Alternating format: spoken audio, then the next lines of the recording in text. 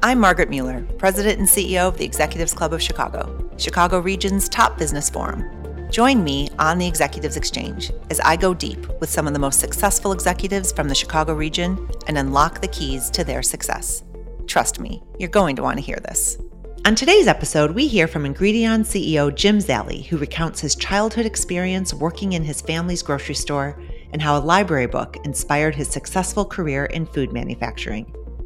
Jim shares the challenges and opportunities building a career in one company over the course of 27 years and what it means to embrace the highest leadership role. Hi, Jim. Thanks for being here today. Hi, Margaret. It's great to be with you. Thanks for the opportunity. Yes. Thank you for your service on the Executives Club Board of Directors. Thank you for being such a strong leader in the region. We're really excited to have you on the podcast today. So tell us a little bit about your background, where you grew up, what your home life was like. Well, I grew up in a working class Albanian immigrant family in inner city Philadelphia. My mom and dad ran together a small grocery store. They worked 7 days a week. I guess, as a boy, my life revolved around working in the store with them.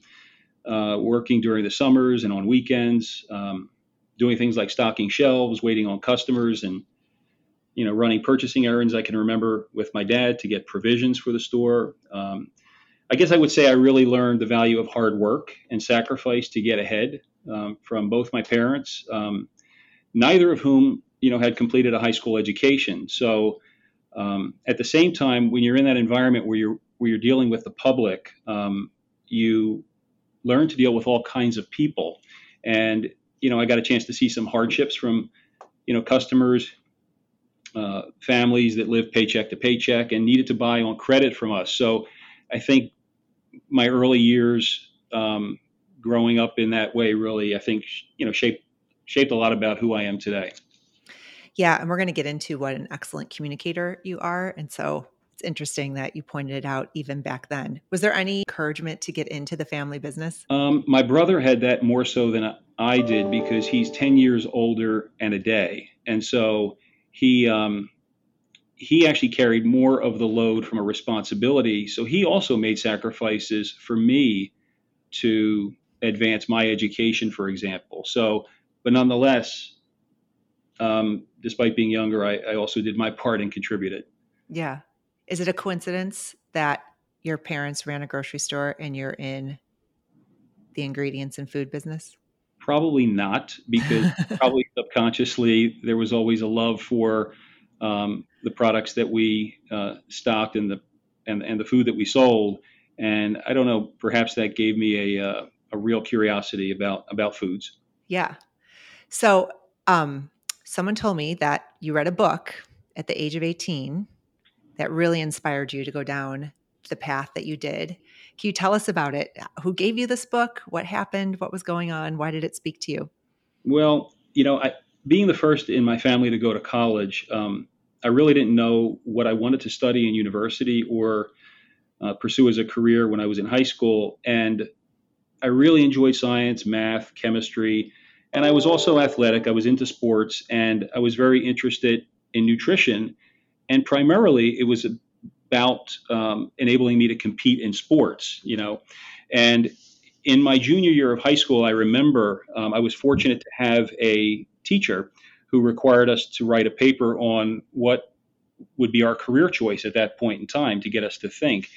And I remember going up to him after class and asking him, how do you go about doing this? I don't know what I want to do or be. And he looked at me very sternly and he just said, just go to the career section of the library and look. And so, sure enough, I did that on the way home. And the book was actually entitled "Your Career in Food Technology," and it just stood out to me. And I took that book home because I never knew that such a curriculum or career path existed. And I ended up reading that book throughout the evening and late into the night. And I guess, since growing up in the grocery business, I liked and excelled in chemistry, et cetera. This was the book or the career for me. And in that book, it also actually guided me towards the university I'd ultimately go to, because it listed at the back the approved food technology curriculum that you could apply to for a freshman scholarship. And that was, by the way, sponsored by the Institute of Food Technology, which happens to be headquartered here in Chicago. So I applied for a freshman scholarship to Penn State. I got accepted to the program, loved the faculty, the university, and really never considered any other career path. That's incredible. And just to think what would have happened if you didn't get that book. Yes. Was there any other career path that you had considered? Yes. It was petroleum and natural gas engineering, I remember. That was the other career path. Yeah. What sports did you play? I played basketball, and I also ran track and high jumped as well. Oh, wow. High jump. The goal back then was if you could jump your height. That was really good. So I never quite was able to do that, but yeah, there's no way. I don't think I could jump like 10% of my height. So I'd love to talk about your career path a bit, because you have been with your organization, well, iterations of your organization, for 27 years, working in various positions, serving on various leadership teams, ultimately rising to the role of president and CEO. And we've talked to a number of CEOs who have taken that path. And I feel like that path has lost interest for some of the newer generations. There's this sense that, well, if you need to advance, you need to hop around. That if you stay with one company more than 5 years, you're kind of ancient and you need to move on. And there are benefits and opportunities in both of those paths. So I would love for you to share your specific path. I'm sure you had opportunities to leave. What was your calculus and how that formed you as a leader of your organization? Yeah, I mean, as it relates to staying with one company my entire career, I was really fortunate to have always been challenged and provided growth opportunities to learn and develop. And I was always someone who wasn't shy and registered my career interests and where they lied, and most importantly, connected that to where I thought it could help the company. And, I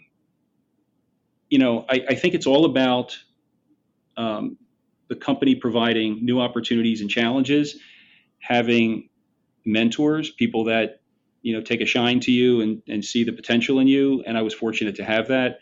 Mm-hmm. And always looking within as to where I saw my talents or interests relating to where the company strategy was and what the company was looking to achieve, and registering that and communicating that. And, I was fortunate to work for relatively large companies that were global in scope, and that fascinated me. And so that opens up your world when you think globally to different opportunities. And so that's a lot about what I think has kept me with the one company. We're now the combined company for my entire career. There's something that you said that I think is so important, that you also raised your hand. And I think that that's so important to communicate to the early career folks, because I think sometimes they're waiting for the company to signal to them. And if they don't hear anything, they think, well, I need to move on. But it is two ways, right? Also raising your hand and saying yes to things and asking to take on more. And it's such a shame when we do lose people because we just didn't know, and wishing that they would have had the conversation earlier, right? Like, just let us know that you were interested in more. Absolutely. And it's not something that I think younger people today should be concerned about being perceived as being overly ambitious. To the contrary, I would say that it shows somebody who's keenly interested in taking on more responsibility. And honestly, in positions of management and leadership, we're looking for people that want to take on more and shoulder more responsibility and grow. And so, but it's also in the how that you register it. I think that that's very important. So again, for me, I was fortunate that I had people that kind of met me halfway in a lot of what I wanted to achieve from a career standpoint. Was there a pivotal opportunity that you said yes to that really altered the trajectory that you had within the company?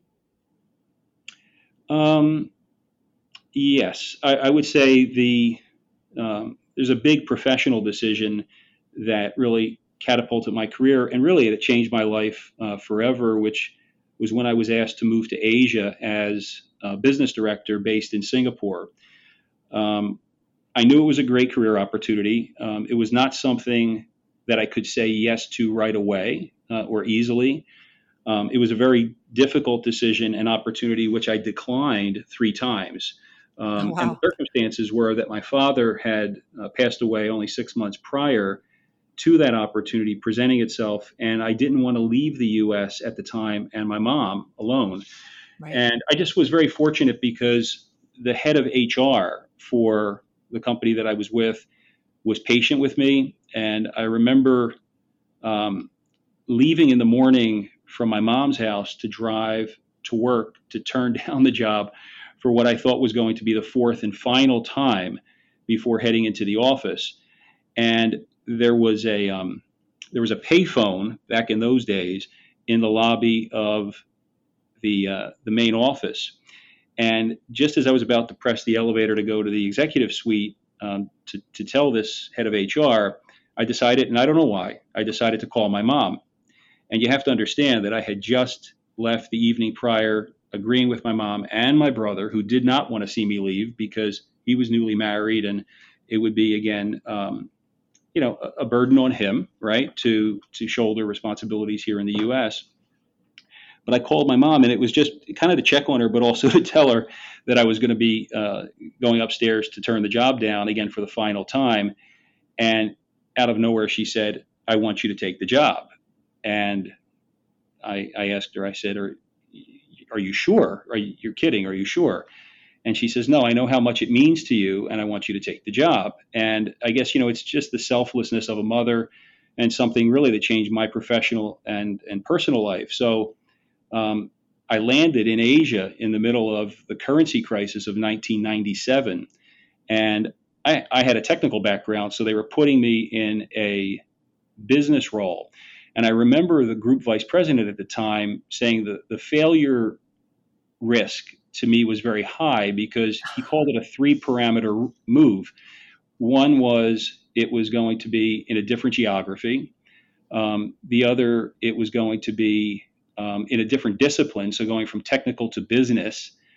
And it was in a different industry, so there was a food versus an industrial component. So it was a 3 parameter move. And I remember thinking about that carefully and wanting to prove everybody wrong, right? But I couldn't have gotten a better education from a business perspective dealing with the currency crisis and foreign exchange devaluations and the needs for pricing, et cetera. And my career really thrived in Asia. I had a great boss with very high standards, who I'm still great friends with today. I gained increasing responsibility every 2 years, and ultimately, quickly became corporate vice president. And then, most importantly, I guess, also meeting my wife as well while living in Singapore. So, changes both professionally and personally that I never could have imagined or foresaw. But really emphasize the need to remain open to opportunities that are going to stretch you and to take you out of Right. your comfort zone. Right. Well, and also what a gift a crisis can be, right? Because it gives you an opportunity to really lead. It's hard to shine as a leader when everything's fine and your job is to maintain the status quo. But when you are thrown into a situation like that, you have a chance to really show what you can do. It's hard when Absolutely. you're in it, right? To see it Absolutely. as a gift, but it is. So the company at the time was the National Starch Company. You were president and CEO of that organization. In 2010, merged with Ingredion. Your predecessor, Eileen Gordon, who also was a board director at the Executives Club of Chicago, talked about at the time that when a larger company merges with a small company, usually the smaller company takes the name, but Corn Products at the time wanted to build a new culture, new name chosen by the employees, really bringing these organizations together. Can you talk about how you approach that and some of the big lessons you learned from that merger? Yeah, I think in all of the acquisitions that I've been part of, and that was clearly the most transformational, what I've learned is the importance of treating people with respect, and the importance of frequent, transparent communication. I learned the need for perceived fairness in the selection process for key roles. I also learned the need for patience and the need for trust. And that can be uncomfortable, to be quite frank, when two companies are coming together and there's different cultures at work. But you have no choice, so you have to trust.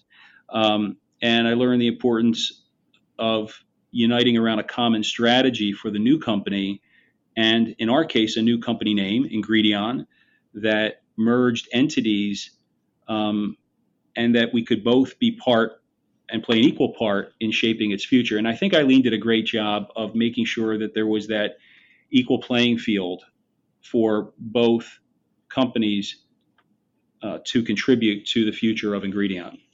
Yeah. And you were the smaller company. And I was the smaller company. That's right. Yeah. And it sounds like they did a lot of things right to make you feel good about how this was happening. So then when did you become CEO of Ingredion? January 1st of 2018. 2018. So one of the things I also would really like to talk to you about is how you lead, because I've heard from your team, I have seen you in action. You are an incredible leader. You don't sit above everyone. Your leadership style has been invoked on countless occasions to me personally by members of your executive team. You are greatly admired. And so one of the things I know you are keenly attuned to, and you already alluded to it, that it came from your childhood, that I think is probably one of your keys to success, is how you are communicating. And I heard you say once to a group of young leaders for them to understand that they are always communicating every single thing they do. And you gave examples of by what meetings you accept, by what meetings you decline, by what you wear, by where you sit, and that you're very keenly aware of this. So can you share a bit more and maybe give an example of how you learned this was so important and when it really hit home for you? Yeah. And you just cited exactly how I feel. I learned that really in any position of leadership, not necessarily just the role of the CEO, but certainly everything is magnified in the role of the CEO, that you are indeed always communicating. And it is exactly what you said. It's about what you wear. It's about what you say. It's about what you don't say. It's about what meetings you go to. It's by what meetings you don't go to. It's by your attitude and demeanor. Whether you smile in the morning when you arrive in the elevator. My CHRO has an expression which I love and I subscribe to, which is we create the weather for our people. And for me, one of the things I learned in the role of CEO is the importance and the need to be a public ambassador for the company. And that may sound really obvious to people listening, but I'm not one drawn to be the public, to be a public figure or the public figure aspect of the job. And that said, what I've recognized is if not me, then who? Right. Can best tell the story for Ingredion and why I think we're a great company with many unique qualities and opportunities. And, I always like asking new employees why they decided to join Ingredion. And I often find one of the attributes that's attracted them is our purpose and our values, which is really important for me to communicate. So the aspect of self-awareness, I think, when you're in this role and the impact that you can have and need to have is really, really important. Yeah. And I think this is fairly new. I know you've participated in the Edelman Trust Barometer. We've been talking about this for years, but this is fairly new, how much CEOs are now expected to be speaking out and being the public face. That wasn't necessarily in the top 3 things of the job description, maybe 10 years ago. And you've adapted tremendously. These last 18 months, have been profound with the global pandemic, racial unrest, violence, heated political environment, on and on and on. And again, your team really champions you as the prototype of it comes from the top, that you are frequently identified as someone who spends a lot of time checking in with your team and you leaders. And so how are you navigating this? Because you can't speak out about every single thing that happens in the news, right? Nor should you. So I would love to hear your approach because, again, your team is so admiring of you. And I know that you were part of the Edelman Trust Barometer and selected as a CEO who is really good at this. So any insights to share? Well, definitely the events of the last 18 months have been super challenging for all businesses. And, businesses have a unique responsibility, I believe, to their employees to make the workplace a safe place and somewhere where they can um, uh, share their ideas, their thoughts, and their feelings, um, and do it in a way that is supportive of the diversity that the company has. Look, I approach this through the lens really of the responsibility I have to lead and the trust that's been given to me to be a good steward of the business, which impacts people's lives. And so, as CEO, I saw the fear and the anxiety of the pandemic and what that had put on our employees and the need to clarify our priorities. And at the time, the number one priority was putting our employees' health and safety, number one, followed by being a responsible corporate citizen in the communities, doing what we needed to do to protect the healthcare system. And thirdly, really, it was about business continuity for our customers. And the lens that I looked at that through was really for our employees' economic well being, because obviously people were concerned rightfully about their health. I was also concerned about the company's welfare to make sure that we were a viable, successful organization to keep paying employees health care benefits and salaries for economic well being. And when the tragic events of George Floyd's murder unfolded, I think really that was simply about being in touch with humanity and reaching out to listen and understand the pain that was being felt amongst our Black and brown employees and creating a supportive environment that brought our employees closer. So, I feel compelled to take a position or speak out on an issue looking through the framework that's guided by our values. For example, we explicitly stood with our Black employees during the killings of George Floyd and Breonna Taylor. And I issued communication when the events of January 6th threatened our institution of government in the U.S., and I issued a statement against Asian hate, for example. Now, that said, I don't feel compelled that it is my job to wade into politics and express political views. I prefer to leave that to our elected officials. Yeah. Yep. Did you start doing anything differently during these last 18 months? There's many things that we've done differently from a standpoint of how we operate. I think one of the first things we did is to set up an office of the CEO for pandemic response, and that was stood up with multifunctional representation, and that very quickly allowed for best practice sharing across the globe because the pandemic was evolving at different rates across the globe. And the other thing was just to ramp up communication. So whereas I would do a quarterly webcast that was coincident with our quarterly results, I now felt the need, and it was all based on just taking the temperature of what was happening in society at the time, as well as taking the temperature of our employees where we were doing pulse surveys, was just to communicate and heighten that level of communication with different themes and topics as it related to persevering through the pandemic or progressing through the pandemic. And each one had a theme, each one had a topic, but that was extremely important. We'll be right back after a word from our sponsor, Shure. Audio equipment for the Executives Exchange podcast is provided by Shure Incorporated. When your team is depending on you for information and motivation, you can't afford to sound anything less than clear and confident. For nearly 100 years, performers and world leaders have depended on Shure microphones.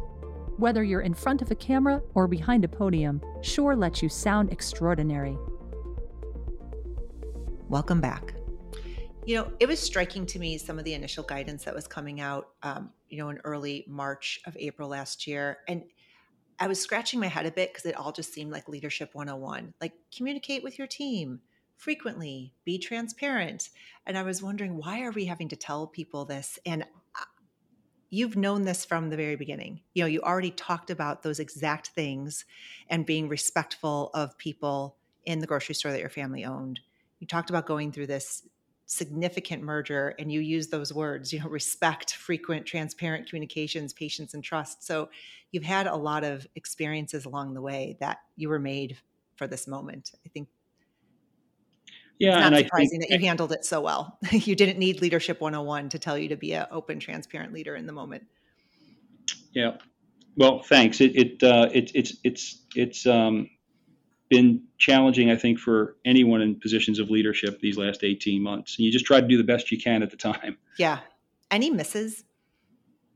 I thought about that and what I thought we could do better. And I would say that there's nothing that I would look back on right now with regret.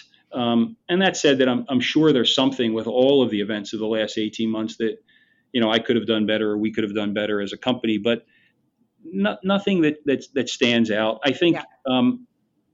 What this has taught us is, and it's taught me, is that you can continue to find another gear, and you can continue to dig deeper within yourself to be a leader because the times call for it. And I guess when I look at myself, I would say that you just have to continue to dig deeper, because it's not easy to navigate successfully through this environment. Yeah. I can share. I know one of the misses that I had was we were a little late getting statements out because we were so concerned about getting it right. We really wanted to pull in people to be sure that we were not being tone deaf, that, what we were saying was going to land intentionally in what we meant. And it just took us a few days, and I wish that we could have done it quicker. Yeah, I guess I was fortunate that when I became CEO, one of the things that we spent time on in the first 6 months, which was critical, that served us so well, was we recast and contemporized our values, and we launched a new purpose for the company. And those aspects really enabled us to lean on them during the pandemic. And so we had already developed muscles in relationship to some of those softer sides that we had to develop. And we were able to lean on that. And that, I think, helped us from a responsiveness during the pandemic and during the social and racial unrest. Yes, I think that's been a big lesson for everyone. Companies who leaned into their purpose, I think, thrived. Even restaurants, right? I was just talking to someone about this the other day. A restaurant's purpose is not to serve people food at a table in a building with four walls. A restaurant's purpose is to bring enjoyment and build community through food. And a lot of restaurants figured out creative ways to do that. And those that did thrived, and those that relied on sitting at a table and having a server come to you. You had to pivot. You had to pivot for sure and reinvent yourself in many ways. What was the most surprising thing you learned either about yourself or the world during the past 18 months? Again, I would say just the need to be resilient, the need to be patient, the need to be empathetic and to listen and understand how an unprecedented event that no one has ever lived through is impacting different constituents. And look, we're still living through that right now when you consider the return to office work that all companies are grappling with right now. It's a very complicated, challenge for each company to navigate for themselves, because a company has to balance the need to preserve a culture and has to ensure that employees are engaged. You have a responsibility to employees to also make sure that they're learning and being developed. And at the same time, you do want to be progressive, and you do want to give flexibility given how hectic and crazy life is. And on top of that, you have a health crisis that you're trying to navigate through. So I think being empathetic, listening, being patient, not being quick to judge or not being quick to decide, and being iterative, I think, but at the same time, throughout the whole time, being communicative, because I think that that's extremely important. And I've certainly learned that for sure. Yeah. So you shared that being the public face of the company was maybe not the part of the job that you were most excited about, but you've embraced because it is part of the job. What are the parts of the CEO role that you do love the most? Yeah, I would say it's so simple. It's just the opportunity to positively impact people's lives, because in that role, you do have that opportunity. Yep. Anything different in terms of being CEO of the somewhat smaller National Starch and now a significantly larger Ingredion. Is the role different, or is it just the same, different size company, another zeros? Well, I would say that the role is different, and it was one of the reasons why I decided to stay with the combined company, because I knew there was so much more to learn. But look, I knew coming into this role, being a CEO of a publicly traded company, that no matter how prepared I thought I was for the role, that the weight of the responsibility would be a completely different experience, and it has been. So I guess I wouldn't say I was surprised, but it was true when they say there's nothing that can quite prepare you for the totality of the responsibility. I mean, overnight, everyone is looking to you for your vision, your views, your opinions, your guidance.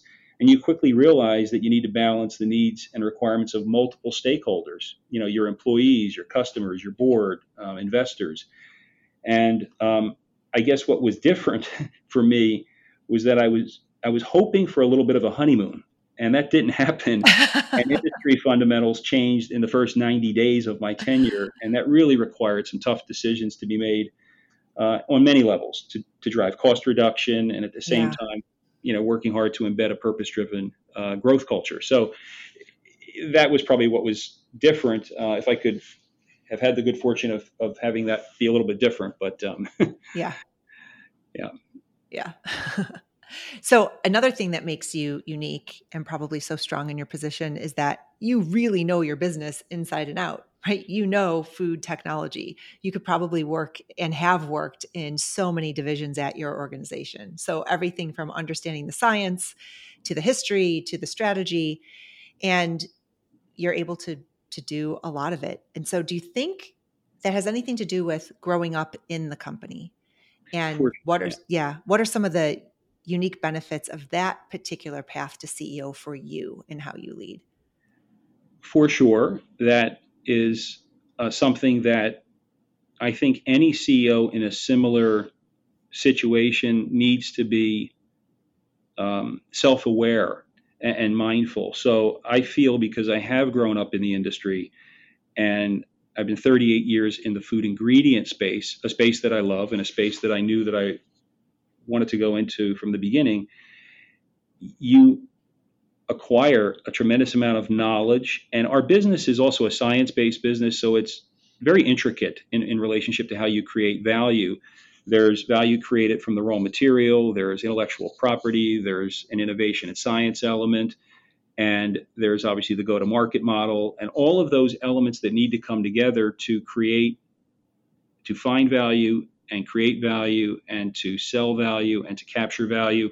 All of those elements are somewhat interdependent and intricate, and it comes with a great deal of knowledge. Now, all that being said, your job as CEO is not to be the ultimate problem solver, but to have the self-awareness that you need to know when to step in and when to elevate, and when to help out. And so, I've got a very active engagement style, but that's really been born out of the belief that I have to be relatable as the CEO. And again, when you're with the company so long, so many people know you, right? So, but for me, I have a very strong and capable leadership team, and I'm fortunate that I don't have to go deep and be hands-on. But we're an organization that's organized regionally with global functions, and we're matrixed. So there are times in my role where I consider my role Chief Clarity Officer, that requires me to bring clarity to a strategic decision facing the company that can unleash a lot of energy in a positive, clear direction. So my role is not to personally manage details, even though I know so much about the business that are critical, but it's really to require my management team and my managers to manage those details. And it's my job to ask thoughtful questions that has them, looking ahead, anticipating the unexpected, and challenging them to think bigger and bolder. That's how I view my job. Yeah. I could see it really benefiting you from a trust and credibility perspective with your entire team too. The fact that you do really understand their business. You're not just sitting on top and, saying we need to go in this direction. It's because you truly understand it inside and out. Part of the CEO role is also constantly looking out at the horizon, anticipating what's coming, right? So not being in the weeds, but looking out and resisting complacency. And you told me that you have seen what happens firsthand when a business falls apart and when it needs to be rebuilt, and how painful that can be, and why you need to do everything you can to stave that off and not get into that situation. Can you share some more? Yeah, I've endured the pain in my career to having watched a business, lose its way and losing its position in the market due to poor leadership or poor decision making. And thus you can destroy a lot of value in a great business in 12 to 18 months. And the effort to rebuild that business can take 5 years or longer of backbreaking dedication. Mm-hmm. So in my role as CEO, I really don't like it when I see complacency, especially when a business is doing well. The time I believe a CEO has to be their toughest is actually when a business is doing well, because people can take it. Bonuses are good. And the time that a CEO, I think, needs to be the most encouraging and supportive is when a business is not doing well. And when you're in a turnaround situation, since you need energy for people to move mountains, really, to give the extra sustained effort to change the trajectory of a business. So if there's one thing that is a pet peeve, it's complacency when times are good. Mm-hmm. Yeah, it's interesting. And I'm sure, I see it in my own team too. I know some of them are listening and are probably laughing because they've even said, can we just be for a little bit? Like right when we get into a groove, you keep, okay, let's start thinking about this. Cause I know what you're saying. Yes, it's nice to be in a groove and start to feel like, okay, it's smooth sailing, but that can get dangerous. This has been so interesting. Something else that we love to do is some more get to know you questions. We call them our lightning round. Are you open Okay. to doing that with us? Sure, absolutely. Okay. So I'll just rattle them off. Don't overthink it. We'll just go through them quick. What are you most proud of? I would say right now, in my role as CEO, I'm most proud of navigating the company through some challenging industry fundamentals my first 2 years, and this last 18 months navigating us through the pandemic, where the business is now displaying growth momentum the last 4 quarters, and we're strengthening our strategic pillars, and we're advancing what we call our strategic growth roadmap. So for value creation. So I would say, it's been a trying time, but I'm very proud of that. Yeah, you've done a great job. When you have to make a difficult decision, what do you do? I seek input from as many relevant perspectives as possible, and I ask about the risks and the opportunities associated with the decision. I would say that's what I do. What is the biggest thing you've learned about yourself these last 18 months? Yeah, it goes back to what I said earlier, that I could surprise myself to keep digging deeper to find the energy and the ability to lead through ambiguity. It was exhausting, but you just find when it's kind of a higher purpose, you find the energy to do that, and that's what I've learned about myself. First thing you do when you wake up in the morning? I go to the refrigerator and I drink a half a glass of freshly squeezed orange juice, and I put on CNBC, and then I check my phone. What time do you get up? I get up about 6 in the morning. Okay. So not one of those 4:30 people. I do not understand the 4:30 a.m. I'm not a 4:30 person, but I don't need a lot of sleep. So I'm up late, but I get up at 6. So I'm up after midnight typically too. What is something not everyone knows about you? I would say probably something recent. I bought a drum set, and I have a secret passion to play the drums like Mick Fleetwood.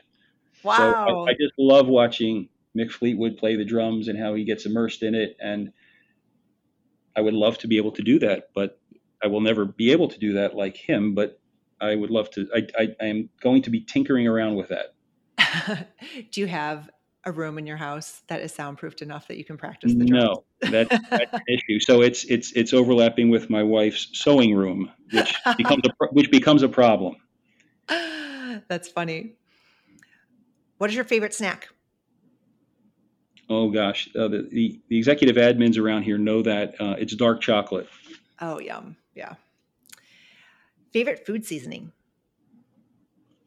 Oh, I would say wasabi because I love Japanese food from my time in Asia. I just love Japanese culture in Japan. I had real wasabi for the first time, and it is nothing like the powdered reconstitution green stuff I've eaten my entire life. Like it was, shaved on shark skin, and I've only had it once. It was incredible. Yeah. Not many places you can get if it. If you've had authentic Japanese food in Japan, you really struggle to find that elsewhere outside of Japan. Yeah, I'm sure. Dog person or cat person? Oh, I love dogs, and I just love the unconditional love that and the happiness that dogs bring to both children, people, families. So I'm a dog person for sure. Beach or mountains? Beach for sure. We have a place in Naples, Florida, and that's my sanctuary. That's my getaway. So. Favorite season? Oh, without a doubt, spring. So much to look forward to, and everything's coming to life. Yeah. I wish we had a longer spring in Chicago. I lived in the South for a while, and they have a gorgeous long spring. Our spring is so short here. I don't mean to be sarcastic, Margaret. I don't think we have a spring in Chicago. It goes directly from winter to summer. I always say that. I know, and I miss it. And when I lived in North Carolina, it was just gorgeous and like 2 months long and lovely and all the blossoms. And yeah, we get maybe a week. It snows and then it's 70. Last show you binge watched and loved? I don't have a lot of time to watch TV, but the last one that I binge watched was, I guess, and it's getting old now, but was Breaking Bad. I probably watched I think it was 6 seasons in about a week. Oh, wow. And I did that over the Christmas holidays a couple years ago. So I love fast-paced dramas and kind of ironic, strange humor that's woven in, and that was just brilliantly written. And so that was the last one. Yeah. Well, when you have more time, you'll have to watch Better Call Saul, which is like a loose, that's right. Loose sequel. Yeah. Thank you, Jim, for spending the time with us. Thank you for being such a strong leader in the region, for being such an important civic leader for our community, and for taking the time to allow our listeners to get to know you a little bit better. This was really fun. Margaret, thanks so much for the opportunity. Really appreciate it. That's all for today's episode of the Executives Exchange, sponsored by Shure Incorporated. Thanks for listening. If you have Chicago speakers you think we should cover, please send us an email at media@executivesclub.org. The Executives Exchange is a production of the Executives Club of Chicago.